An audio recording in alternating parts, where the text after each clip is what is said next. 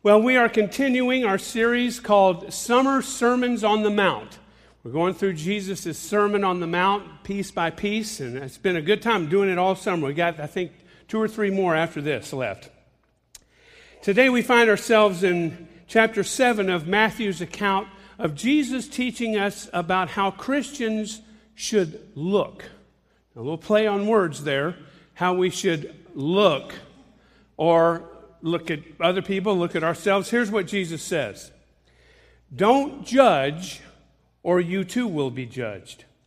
For in the same way you judge others, you will be judged, and with the measure you use, it will be measured to you. Why do you look at the speck of sawdust in your brother's eye and pay no attention to the plank in your own eye? How can you say to your brother, let me take the speck out of your eye, when all the time there's a plank in your own eye? You hypocrite, first take the plank out of your own eye, and then you will see clearly to remove the speck from your brother's eye. Don't give dogs what is sacred. Don't throw your pearls to pigs. If you do, they may trample them under their feet and turn and tear you to pieces. Lots of stuff in there. Lots of stuff. When the Bill Clinton Monica Lewinsky sex scandal started making headlines, several members of Congress spoke out publicly against Bill Clinton, calling for his impeachment. One of those voices belonged to California Senator Gary Condon.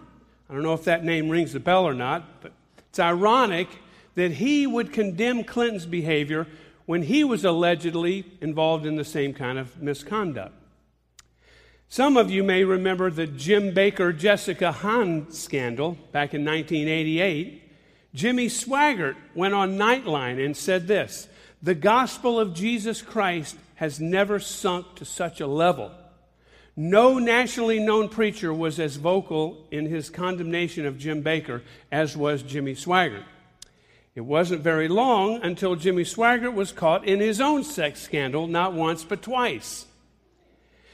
It takes audacity to condemn someone for a sin that you yourself commit, yet amazingly throughout history, people have been prone to do it. Jesus condemned this kind of hypocrisy. So did the Apostle Paul. Here's something he wrote.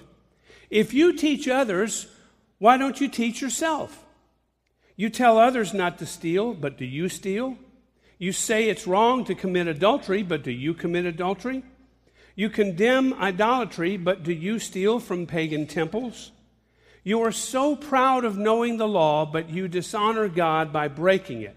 No wonder the scriptures say, the world blasphemes the name of God because of you. Ouch. Ouch. In Matthew 7, Jesus gives a similar stern warning about the hypocrisy of condemning other people. He begins with one of his most famous sayings, "Don't judge, or you too will be judged." Not only is this one of his well-known sayings, it's also one of the most misunderstood. Some people think it means that Christians should not speak out against anything wrong or shouldn't take a stand for holiness. That's not what Jesus is saying at all.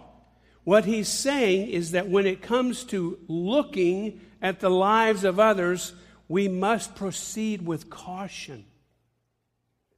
One of the biggest criticism those outside the church have against Christians, and I'm sure you will agree and have heard this, biggest criticisms that Christians are too judgmental.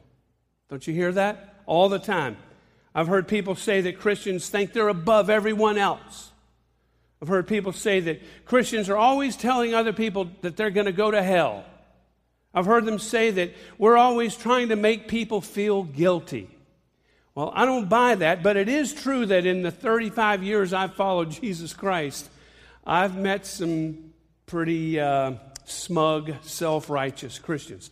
But I got to tell you, they're in the minority. They're in the minority. The vast majority of Christians I've known are merciful. They're forgiving. Sometimes when people accuse Christians of being judgmental, I think they're really expressing their own sense of guilt. Every time I coached a little league team, baseball team, I would not make a formal announcement that I was a pastor. I just never would bring it up. And it was usually about the middle of the season when somebody would ask the famous question, "What do you do for a living, David?" When everyone found out my true identity, you should have seen them squirm and say things like, "Oh man, I told that dirty joke in front of you, David, I'm sorry." I'd say, "Hey, don't worry about it. Remember, I coach baseball. I'm out here with these people. And besides that, I've been in the rock and roll business for half my life, you know. Some of your jokes were pretty clean compared to those." Fortunately, I was never sued for religious harassment. People are very sensitive about this subject. They don't want to be judged. Who does? They don't want to be talked down to. And for this reason, we have to exercise extreme caution when dealing with others. In today's passage, Jesus is teaching us how to take a stand for holiness without being judgmental. It's to help people discover something that will help their life, maybe some truth. That's really the point of the passage. How to help others get the specks out of their eyes. How to help others improve in some area of their life. The question is, can we do it without being a busybody? Can we do it without being holier than thou? Well, yes, we can. And that's what today's message is about. In fact, this sermon could also be titled, "The Difference Between Intervening and Interfering." There's a big difference. It's all in how we look at others and how we look at ourselves. When it comes to looking at other people's faults and dealing with them in a Christian way, Jesus teaches us 4 principles that we need to keep in mind. 4 things. Here's the first one. If you're not on the jury, don't try to reach a verdict. You know what I mean by that? If it's not your judgment to make, don't make it. Don't make it.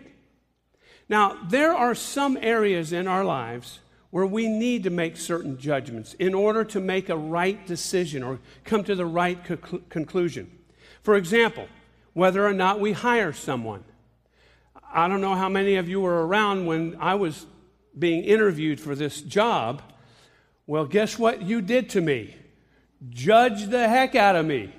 From the top of my head to the bottom of my feet, you judged me. What did he do? What's he like? What's he going to be like? You judged what I'd do in the future. You had to do that. You were on the jury. So you had to come up with a verdict of whether you should hire me or not. Hope you're not sorry you did.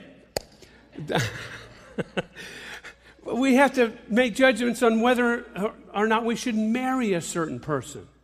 Whether or not we should allow our children to go to a friend's house to have a party or something like that. Whether or not to let someone borrow the car, or whether or not we should give money to a certain charity. That's why Jesus said in another place, "Stop judging by mere appearance, but instead judge correctly." See, he wasn't saying not to judge at all. He was saying judge correctly.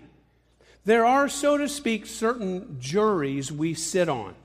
And it's our responsibility in those situations to make the right judgment. However, in Matthew 7, Jesus is talking about a different kind of judging. He's talking about making a judgment against someone when you're not even on that jury. In other words, making a judgment against someone when it's none of our business. From time to time, I'll hear someone say, "I don't think so-and-so is really a Christian. I don't think they're really saved." That may be their opinion, but is that their call? Is it really? Maybe when you hear somebody say that, a good response would be, "Hey, be sure to let God know so he won't accidentally let them into heaven." I was watching TV once with some other guys, and one of them had the channel Surfer, and he was going through, and he came across this TV preacher. And almost immediately he said, "Look at this guy.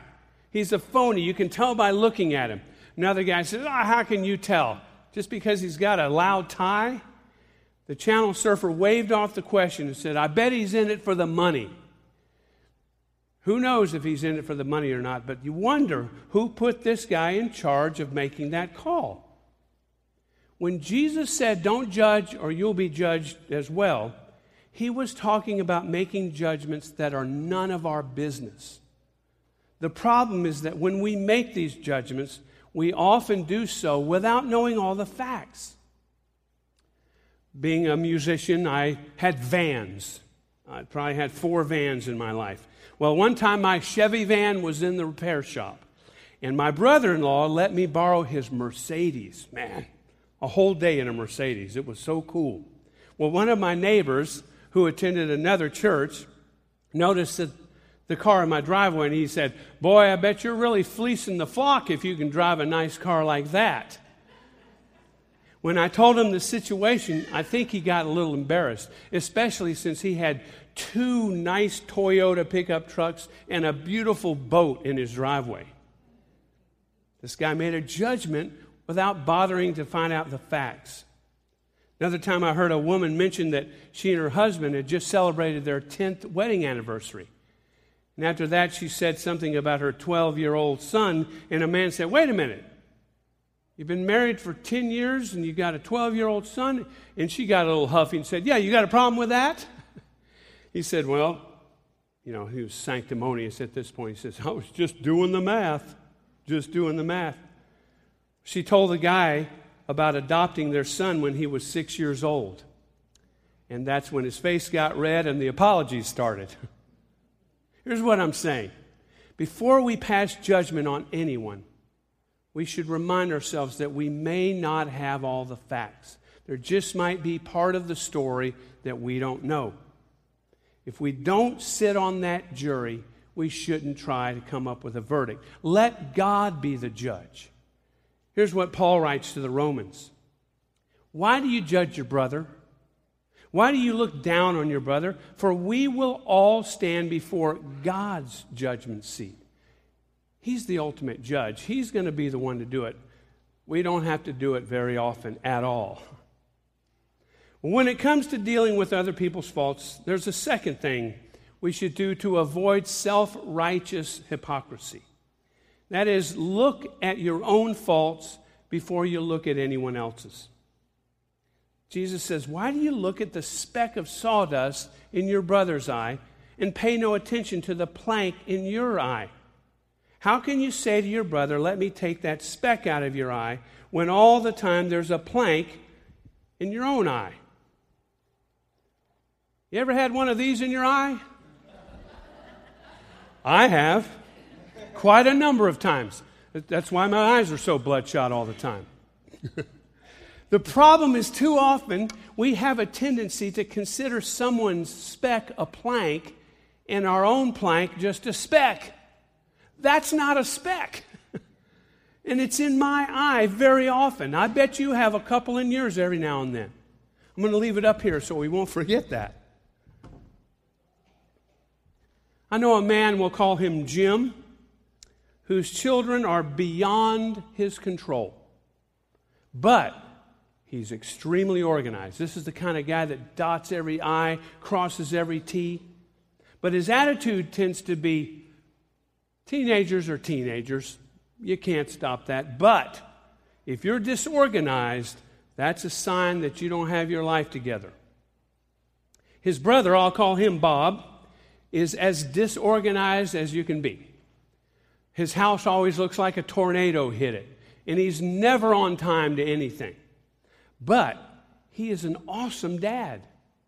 He's just got great kids.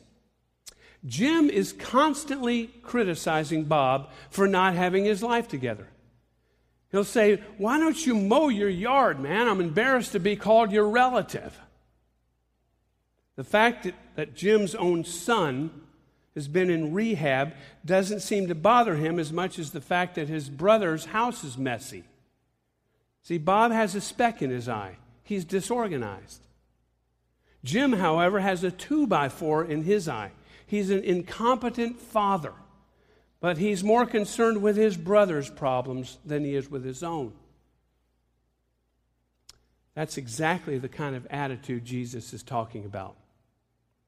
He's warning us, Before we judge others or condemn others or criticize others, we need to look at ourselves. Let's fix our own lives first before we try fixing everyone else's. We should look closely at ourselves and ask, am I really in a position to criticize? I believe if we ask that question sincerely, 9 times out of 10 we'll discover we have a plank in our eye. We need to deal with that first. Okay, the third thing Jesus said to avoid self-righteous hypocrisy is this. Limit your advice to do as I do. You hypocrite, he says. First take the plank out of your own eye, and then you will see clearly to remove the speck from your brother's eye. It's okay to judge in some situations. Here we go.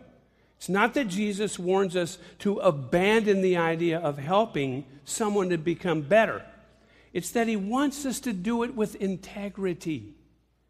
The person whose attitude is do as I say, not as I do, has no credibility with the person he or she is trying to help. This is why parents a lot of times have no influence over their children. When our children know that we call in sick to work when we're really not sick, when we tell the ticket clerk at the movie theater that our kid is 11 when they're really 13, when they witness us telling white lies to our spouse, these things add up. I know we all slip and do these kinds of things, but they add up if we continue to do them. And then we wonder why our children laughs at the idea that they shouldn't lie when they tell us where they're going when they leave the house. When we advise or correct someone, if the underlying theme is not do as I do, then we have no right to say a thing to them. If I keep my office cluttered and messy, then I lose credibility with the people I supervise when I tell them to keep their work area clean. If I don't control my tongue, I'm not in a position to correct them about not controlling theirs. You know, if I'm not on time, I shouldn't scold them when they're a little late. This makes leadership, parenting, any kind of leadership, those positions, it makes them hard because it calls us to greater accountability. James referred to this when he said, "Not many of you should become teachers. You know that we who teach will be judged more severely." Now that word teacher, it's really used in the frame of pastors and elders and overseers, leaders like that. In my profession, I don't much like this verse. Can I be honest? I don't like that verse. And here's why. I struggle like everyone else with the kind of stuff Jesus is talking about here.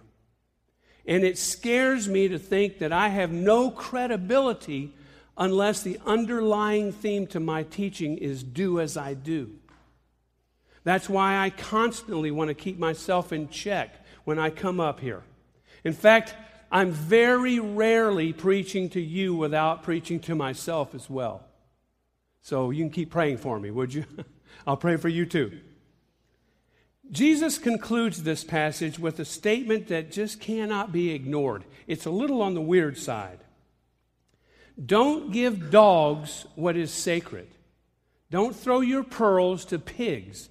If you do, they may trample them under their feet and then turn and tear you to pieces.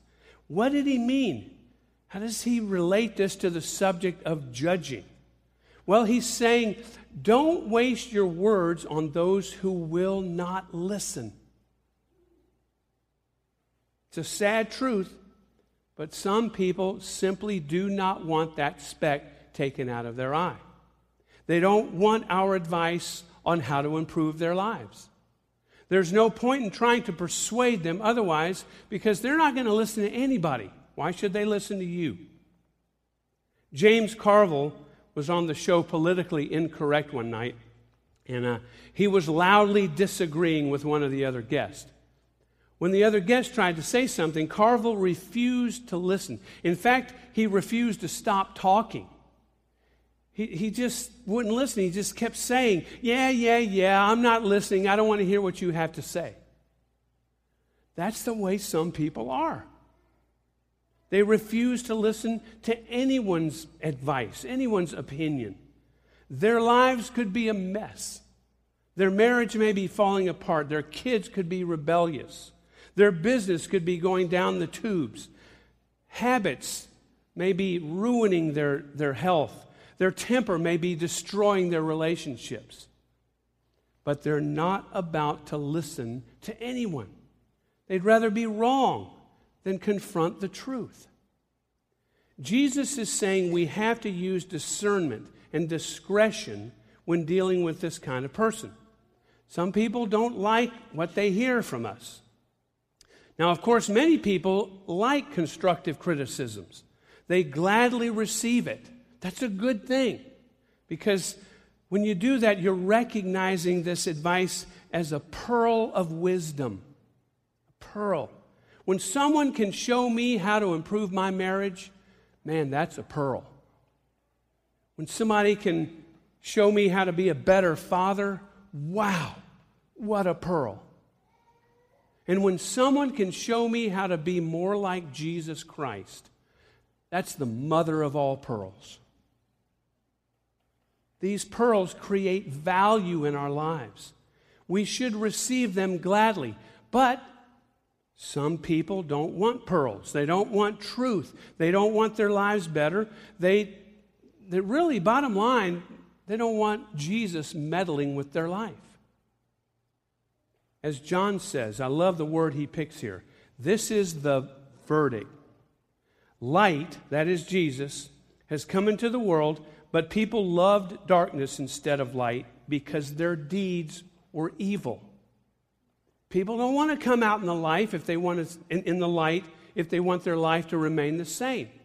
They just don't want to. They're not going to. That's not unusual. This is why we need to proceed with caution before we try to fix anyone's life. Some people just don't want to be fixed. That's just the way it is. So what's our conclusion here? Well, basically, here's what Jesus is telling us. Before you point out someone's faults, make sure you're ready and make sure they're ready. Otherwise, you're not intervening, you're interfering. How do we make sure that we're ready? Well, ask these questions. Am I on this jury? Is this really my business? If it's not, zip it.